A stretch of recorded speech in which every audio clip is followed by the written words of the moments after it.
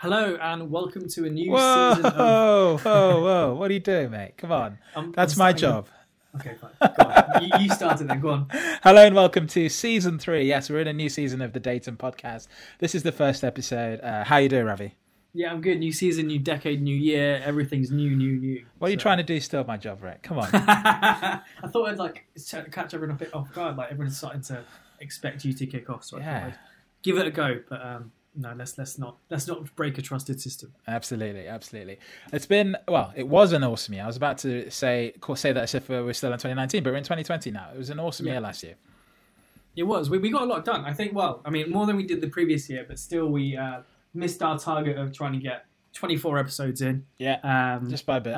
I think we got 8 episodes out? Or 7.5 if you count the sort of bonus Salesforce episode we did. But for the record, we're on a tear this year because this is actually our second recording, right? Yeah, we are, because we've actually done a couple in advance. So we've got a new topic coming in next week for you guys.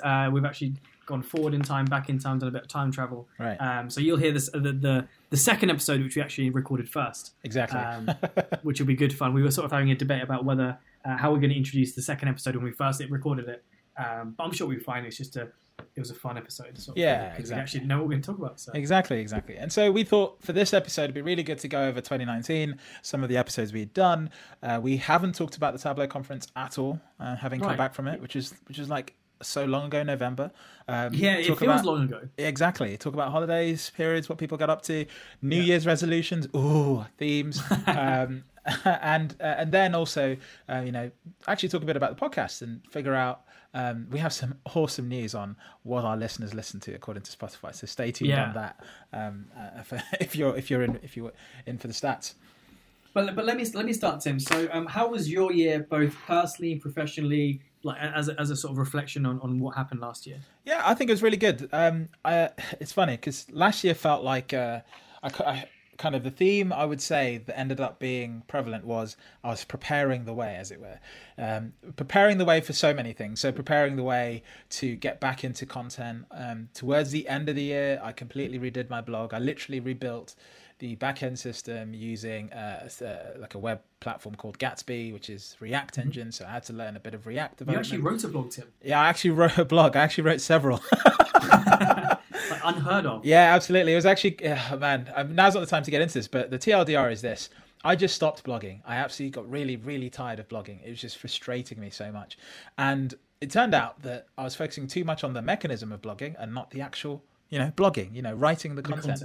And so I thought if I can shorten the time between writing and publishing to the point where literally what I write is just as is what is actually in the blog, then that would be sort of the dream system. And that's what I did. So I now write in something called Markdown, which is just a very simple way of writing notes and documents in a much, much faster way. You can basically type something without ever having to reach for your mouse. You just basically bash the keyboard and off you go. I moved to a system where the Markdown can be written anywhere, my phone, my iPad, my laptop. And then downloaded all the old content. I went and redid all that content. I had to go through and put that content manually into the new system because there's no clean way of doing it. I did a bulk export, but that still had issues.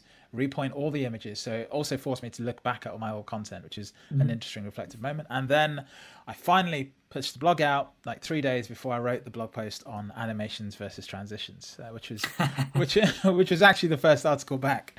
But I didn't really announce the website coming back. It was just like one day it was there, one day it wasn't, and then next day it was the new website. So yeah. Excellent. Any sort of highlights personally, professionally, anything you want to call out and sort of review as a 2019 thing? Yeah, so I think, again, the highlight being sort of preparing the way. So I moved a lot of systems, I moved a lot of sort of processes, at least personal ones, into a position that means that, if I want to play a more active role in terms of content, blogging, podcasting, I could do that in literally without having to worry too much about the process. So I even built a new PC over the Christmas holiday. So I can literally have a computer that's just for video editing, just for podcast editing and gaming on the side. But yeah, I can have all that ready to go without having to sort of do it on sort of my slightly cumbersome laptop and stuff like that. So very much that. Professionally, I think I worked with a whole range of clients last year. It was really interesting sort of transition. Ended up finishing the year working for a charity, which is always interesting. You don't often expect to work in charities when you're doing consulting, but that's been a really sort of rewarding experience as well. And then going into the new year, I'm hoping to really take on some big new challenges, which probably best left unsaid until they actually, come through. But yeah, if they pan out, then this time next year will be a very different episode. Yeah, absolutely, very different indeed. Yeah. How about you? Yeah, no, my year was it was good. I think so. I continue my transition away from consulting into this customer success role. I'm trying to find a way to nicely because I sort of changed my job on LinkedIn. I want to change it again, where it's the same job, but I just want to change the title to be value engineering. Oh, wow. Because it sounds a lot more technical, because customer success can seem a bit flaky, but it's one of these fun jobs where it's like, well, what actually do you do? So my year was basically spending time on that, which effectively is helping customers, speaking to people, evangelizing about the software we use, Tableau, Alteryx, AWS, and trying to figure out how do we help customers and sort of the wider community of data people, right? Like, how do we help people be better and sort of grow this field together, which has been a really exciting move. I think, Tim, when we spoke about this randomly at some point, I talked about the fact that it's sort of moving away from consulting, which is very much solving problems with a definitive answer or goal in mind, whereas in this case, it's solving people. Right. Which sounds like an authoritarian dictatorship thing to say, we're solving people. But, sounds like a philosopher, yeah. Right, yeah, exactly. But you're trying to figure out, how do I work with people and change hearts and minds, and everyone's differences. It's been a really nice, varied challenge in that sense as well. Alongside that, personally, I had a lot of the big milestone was joining the Property Ladder this year. Yes. That's been a fun challenge for the last 4 to 5 months. Yeah. But no, I'm finally settling into the new place, and it's quite cool to have your own space, really. Awesome. But yeah, that's sort of been I think in terms of my theme for the year, I guess it's been like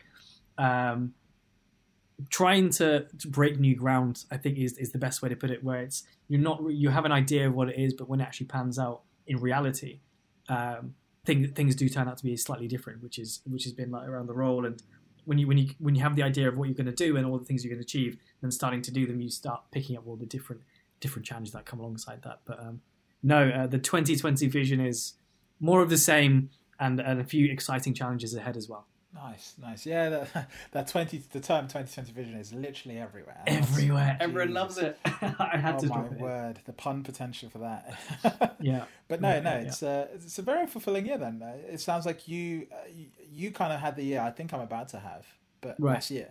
Mm-hmm. Yeah, right. Where it's sort of, you're sort of doing the similar things. You're trying to find out where this new direction takes you. Exactly. So I think it does sound like your year ahead. So how about Tableau Conference? How did you find that? I mean, I was lucky enough to spend a week before traveling a bit as well. So hit the Grand Canyon again, Bryce, Zion, a couple other places. So that was really good fun. Good. I recommend going. Everyone should go to the Grand Canyon, Bryce, and Zion national parks at some point in their lives, because it's just breathtaking. Because it's sort of like at that point with nature, this stuff is there before, after, and during our time, so it's worth checking out. But the conference itself is in Vegas. Your favorite place in America, right? Yeah, absolutely. You can hear the enthusiasm in my voice. It's a difficult place, Vegas, because I think once you've been there once, it loses all its glam very, very quickly. Like every time you go back, almost immediately, you start to see through the charades, right? And you're like, But I think it was actually a really good conference. I really enjoyed each year. Sort of conference takes a slight twist. I think the twist most people are talking about this year was the CEO of Salesforce doing dolphin impressions on the stage. I'm actually going to insert the audio clip right now. Mark's cell phone number is What's that? There's one dolphin. That's pretty good. It's pretty good. So, Mark, we obviously it's so good. Like, I couldn't even begin to think how to do that. Exactly. And you just did it off the cuff. Amazing. CEO of a multi-billion-dollar company gets on stage with technically one of his new employees, asks him how is Salesforce doing, like when he's actually that person's boss, and then has the sort of relaxed nature to do dolphin impressions on stage. Very weird. But so many great connections once again. I just spend all my time talking to developers, literally all my time talking to developers.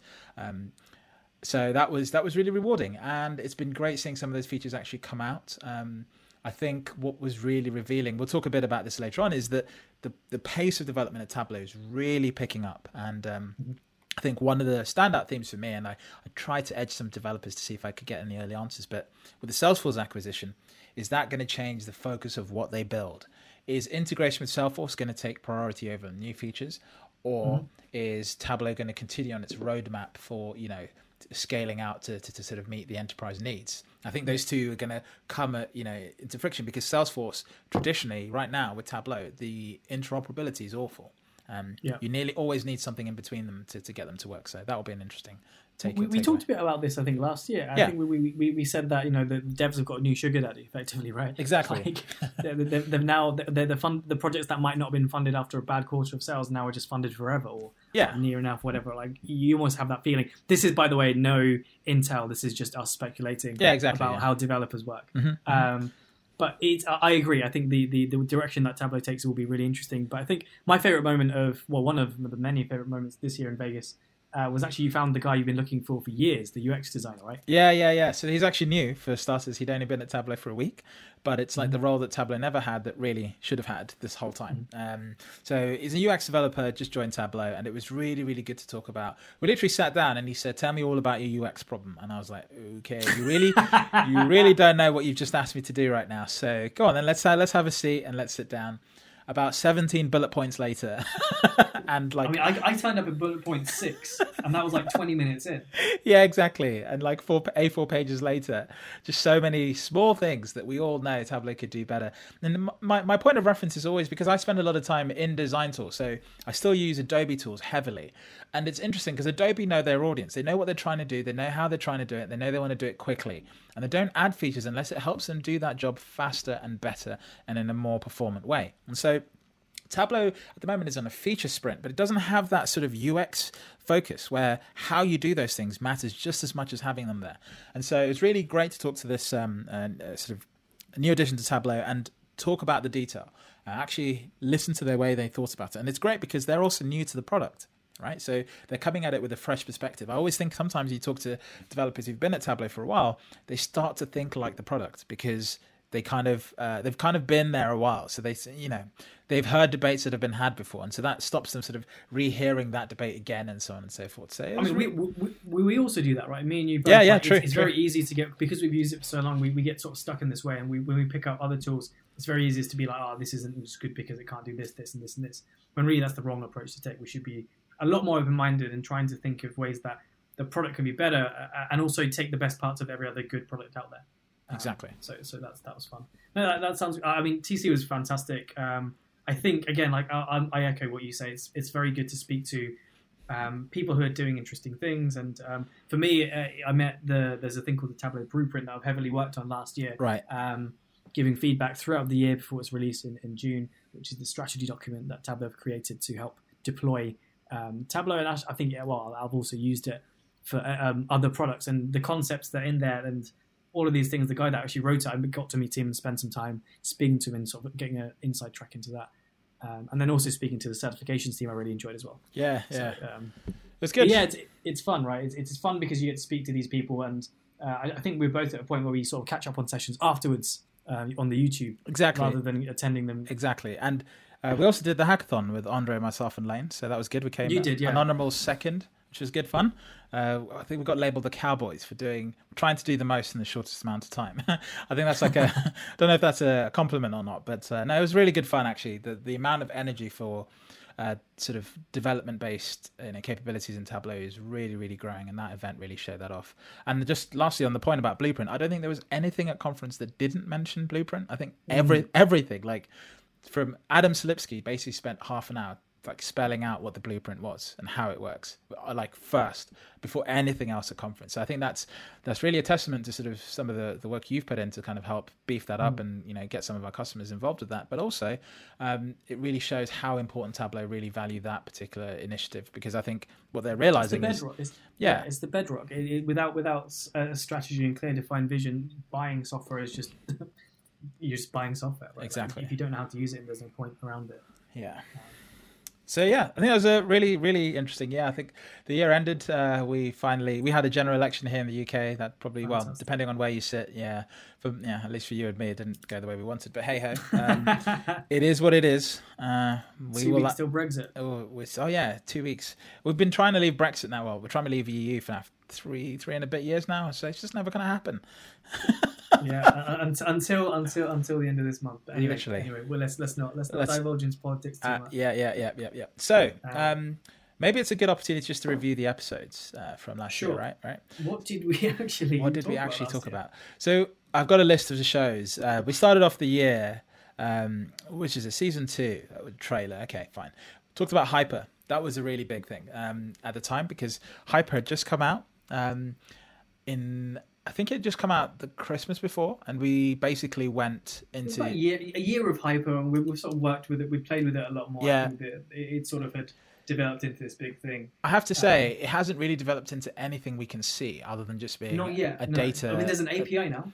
Well, there's an API, but in many ways, you could still call that the Tableau Data Extract API. It's true. Like in all essence, you could have taken TDE, replaced it with Hyper, and no one would really have noticed the difference.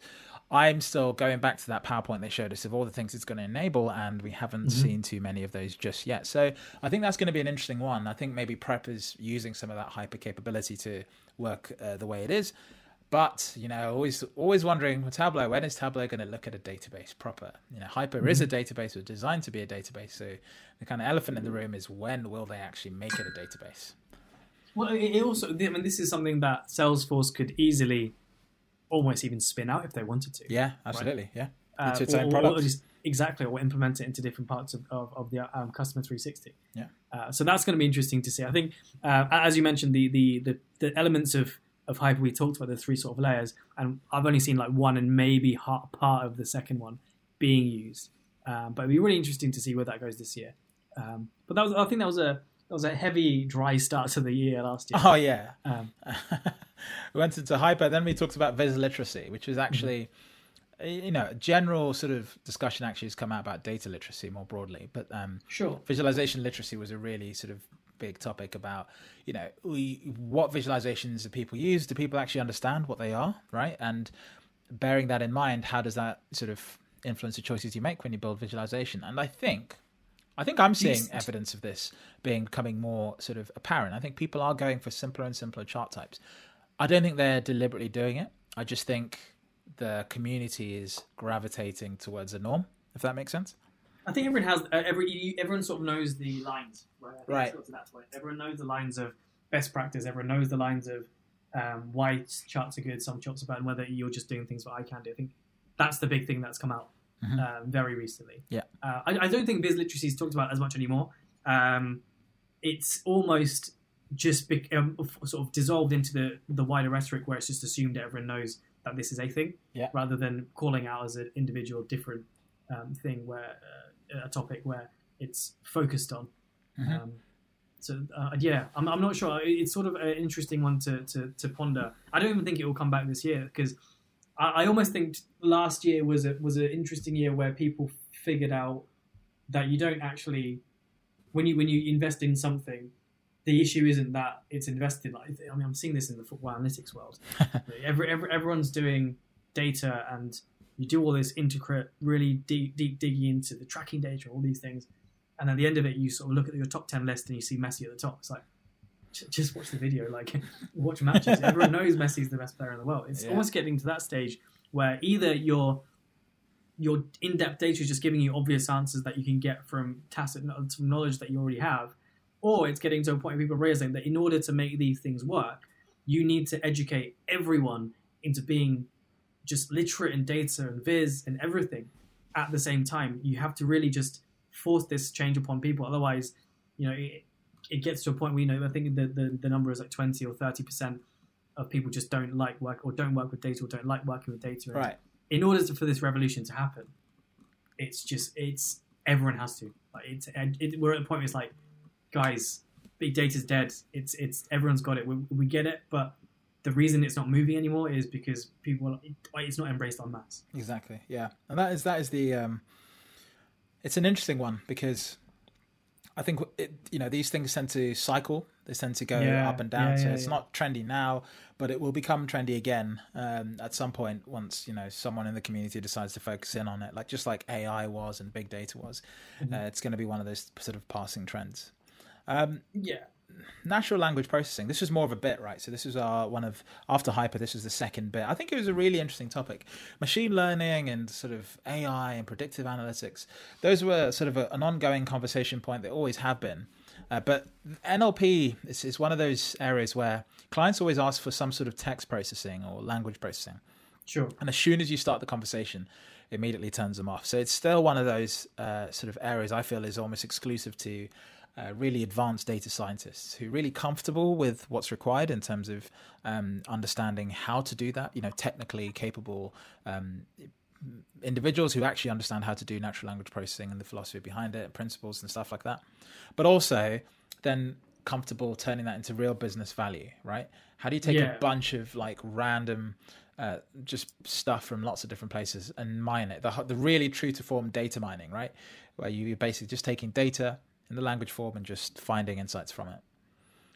Yeah, I think there's also industries which will benefit from it more than others. Yeah, exactly. Industries and specific tasks that you need to do that would need natural language processing. I think it's one of these things. Do you know what? I actually think this is maybe a bit rogue, but the next 5 years is where connected home will really come into its own with smart speakers. Right. Because smart speakers are having the wearables revolution right now. And that's actually where natural language processing will probably have the most impact. Yeah. In connected home and automation, and sort of the Jarvis in your room sort of thing, right? Yeah, I think it's having that necessary first step, which is just sort of proliferation. Proliferation, yeah. Literally for Christmas, you could have got a Google Home Mini, brand new, second gen, for a tenner. It's just unbelievable. So, it's really sort of fascinating how that's happening. But I think the next step is the so what and what can we connect into it? What else can you do? At the moment, mine are just glorified speakers that are connected together, and I can switch the lights on and off, and I can do a few things. I can ask it silly questions, but it's can I shout something into it and then have it control something on my MacBook? Not yet, because everything's not integrated enough. The Google, Apple, Amazon, Windows systems are all not integrated with each other, and I think the platforms are starting to realize this, so they're starting to collaborate and give each other access to each other's systems, because everyone's realized that they don't make progress if they keep their own systems closed to themselves. Man, connected home is an episode unto itself, and I think that's something we're going to do this year. But right. Just to close off natural language processing, I'm gonna my favorite current. So in my Google Home Mini, my favorite one is to tell Google. I've got a script in IFTTT, which is if this then that, which basically if I call my Google Assistant and say a certain phrase, it will then add something to my Todoist shopping list. Nice. And then give a custom response. So it's 3 different phrases I can use to say add whatever, or I need to buy this, or something like that. And then it will just respond saying it's now on your shopping list, or very something nice. fun that I've created it to do. So nice. It's more stuff like that. I think that natural language will shape than so much data in general. Yep. Absolutely. Then we had a couple of soft topics back to back. So we had champions firstly, and then that's when we also changed the name of the podcast, if you remember. It is, yeah. When we dropped the what to dating, which is a welcome change. But champions was a great topic. I think this coincided a lot with the work I was doing at the time, so I think we just made a decision to let's talk about that. Exactly. And sort of finding those champions and what that actually means to a business. And then the one after that, I think, was maybe my favorite one of the year. I really enjoyed talking about behavioral design. Right. Mainly because, of course, behavioral science, behavioral economics, and behavioral psychology are 3 topics I'm really interested in. And of course, design, given the job that we both do, feeds into that quite nicely. So I've really enjoyed that episode, and I think it's definitely one we can recap, especially in the analog sections we'll do this year. Absolutely. After that came the data side hustle, so what you and I get up to outside of work. But the focus there was just, going over how that reinforces the work we do. So essentially, you in sports analytics, myself in quantified self. That sounds like the title of a book, Myself and Quantified Self. Myself and Quantified Self. Oh, copyright that fast, Tim. Copyright that fast. Actually not that bad, but anyway. That's a great name for a book. Wow. We should cut this out so no one ever copies it. We Like, should. bleep it. Yeah, until everyone just messages it back on Twitter and says that's an awful name. Yeah, right, exactly. But no, that's actually a really good name for a book. It's fucking, yeah. Just like complete It's like tangent. it's your version of the Feltron report. So to those of you listeners who haven't heard of the Feltron report, Google it. It's a guy called Nicholas Feltron who just does this amazing, gorgeous quantified self Yeah. reviews of his year. I've stolen his color palettes shamelessly for some visualizations I've done because it's just stunning. Yeah, The work he's done. So, and then the final two of the year we had going back on topic.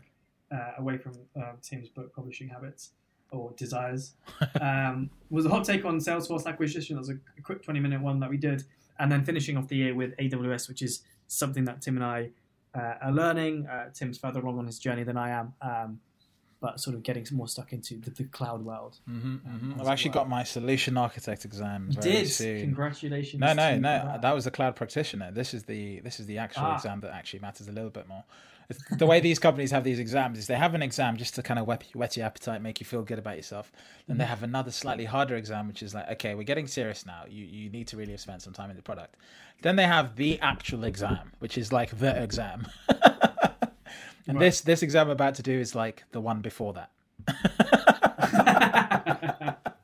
Like Amazon have so many exams. There's like, I kind of got excited the cloud practitioner, but then I realized, actually, I think everyone who does analytics could probably pass this with a few hours of focus revision a day. Maybe that's it. You should be good. Okay, cloud gurus. Yeah, hey, cloud gurus.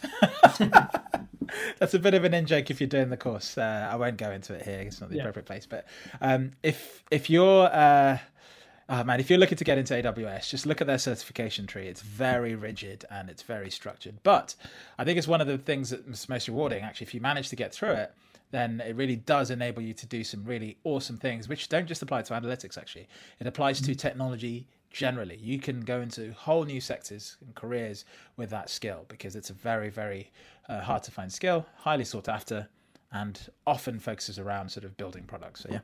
Yeah, no, it's also free. There's a lot of the training content and certification content is free. Like there are tiers. Obviously, the ones that Tim was mentioning here are the paid for ones, which you can just pay for yourself. But the actual learning materials online are in depth and free of charge to play with. So if you're interested, do have a look at the AWS certifications. Absolutely. So it's a pretty interesting year of varied episodes. year. It's funny because one thing I did midway through the year is I actually added all our podcasts to Spotify. So, and I know that you have been listening to Spotify because one thing Spotify does is it gives us metrics for the year. Yeah. So, considering I added the podcast in April, according to Spotify, we've had about 52 listeners. Now, the thing here is that our podcast has always been on Apple Podcasts first, and then various other podcast clients since then.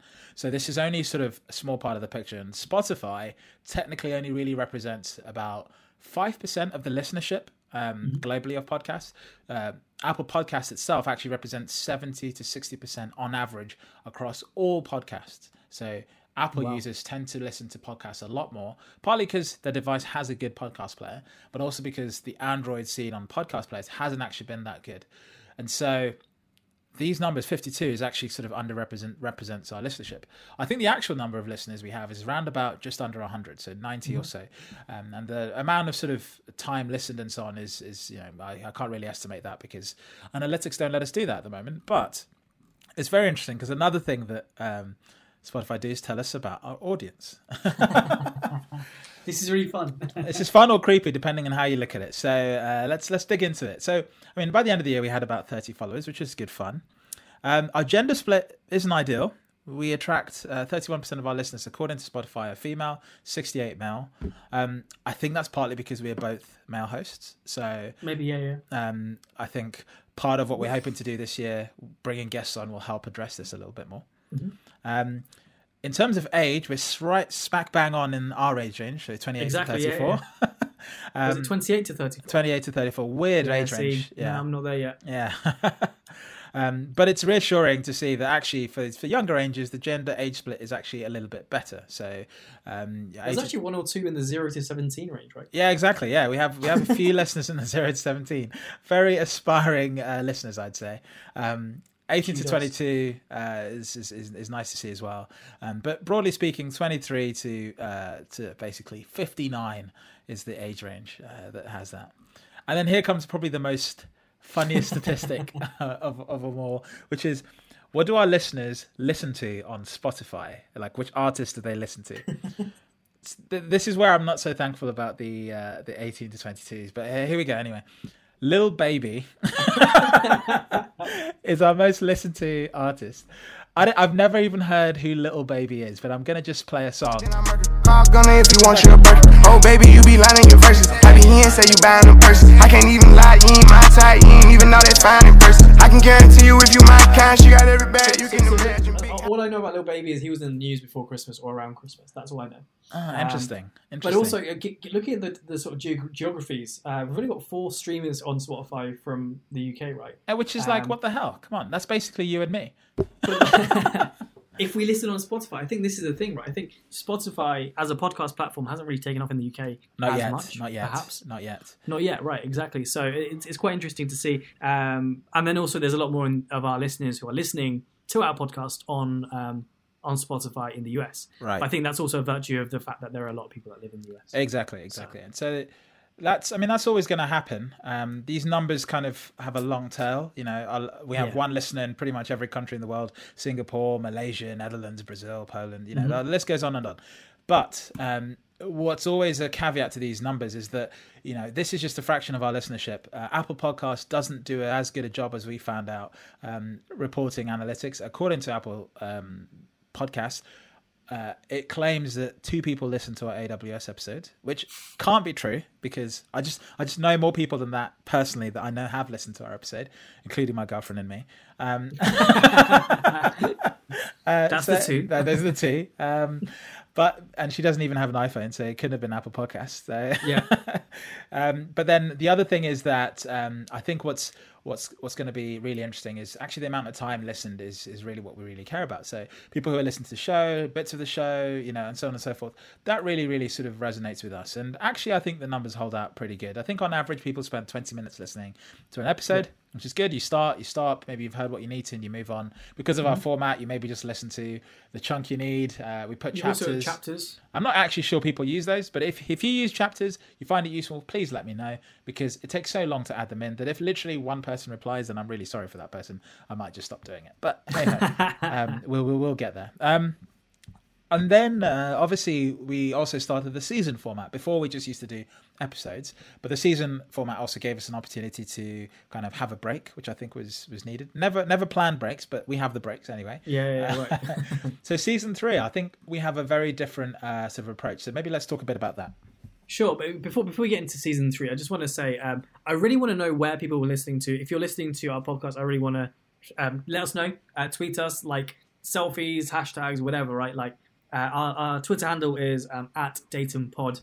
We also have an email address, which is datumpod at gmail.com. So email us, tweet us, whatever your chosen form of communication is. Tag myself or Tim. I'm at Scribbler_42. Tim's at Tableau Tim. But we just want to know where you're listening to, what you're listening to, how you're listening to it, just to get a better idea, so we have a rough feel of our listenership, which is always cool to see. We mentioned passing the pod, so if you like the pod, pass it on. But, is that from Peter Crouch? Is that from Peter Crouch? That is from the Peter Crouch podcast. What are you doing to me? Which is another fantastic podcast. Oh, anyway, God. So What season 3. Yeah, absolutely. What are we doing in season 3? So we're going to continue with Bits and Bytes. I think Bits and Bytes were great last year. That really helped frame, and we had the sort of the more technical and then the more discussion-based podcasts. Right. We're going to kick off the year this year with Data Ethics, which is a bite. That is with Gwilym Lockwood, one of our colleagues who has been really interested in data ethics for a while. This is the podcast we recorded earlier on today. We've also got a couple more things. So we've got about 9 episodes planned out with topic headers. And we also mentioned analog last year.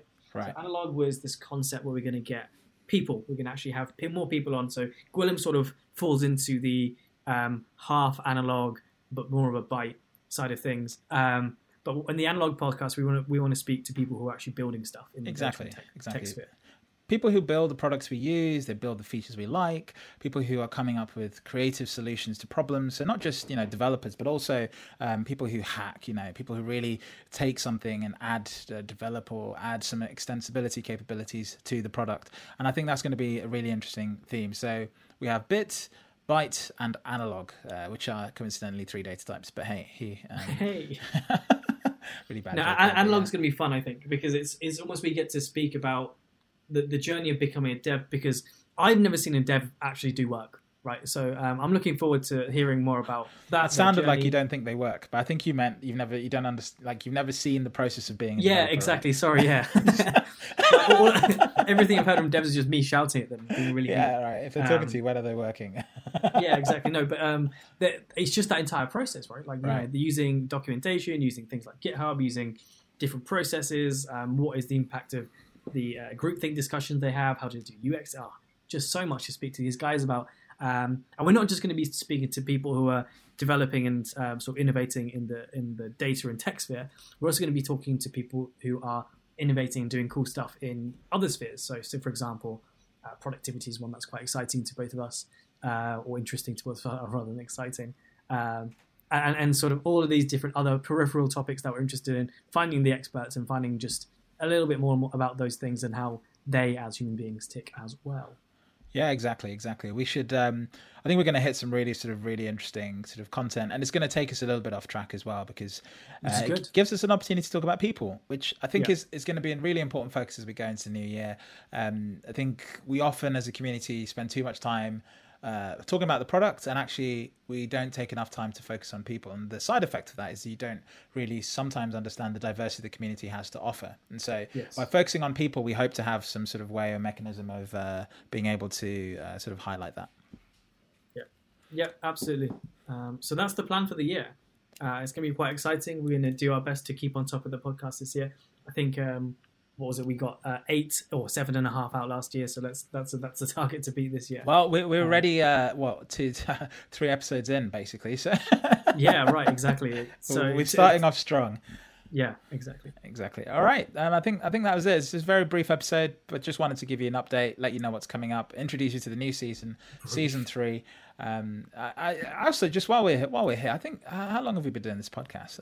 Let me see. The first one is Jan 2018, so it's actually our 3rd anniversary almost. Right? We're going into our 3rd year, and it's awesome. I think it's really it's been a really fun time podcasting with you, Ravi. And thank you. And you. I think our actual first podcast wasn't in January; it was before that, but I forgot to press record, as you recall. So right, yeah. So it was sometime in like November 2017. 2017, and then we did it in your old place in Colchester. Yeah, exactly. I forgot to press record. Awkward. Amazing. Right. But yeah, no, it's good. It's good. No, I've enjoyed. I think where we spoke about wanting to do. I mentioned that I wanted to do a podcast, and it sort of what it went from there. We just it's been great to discover these topics and almost curate our conversations. I think that was the main thing. We're spending many train journeys back to East Anglia. Just talking is like we should just do a podcast so we can actually refer to these and speak about these in more fluid. Exactly. And so I look forward to the year, and I'll catch you in the next one. Nice one. Take care, everyone.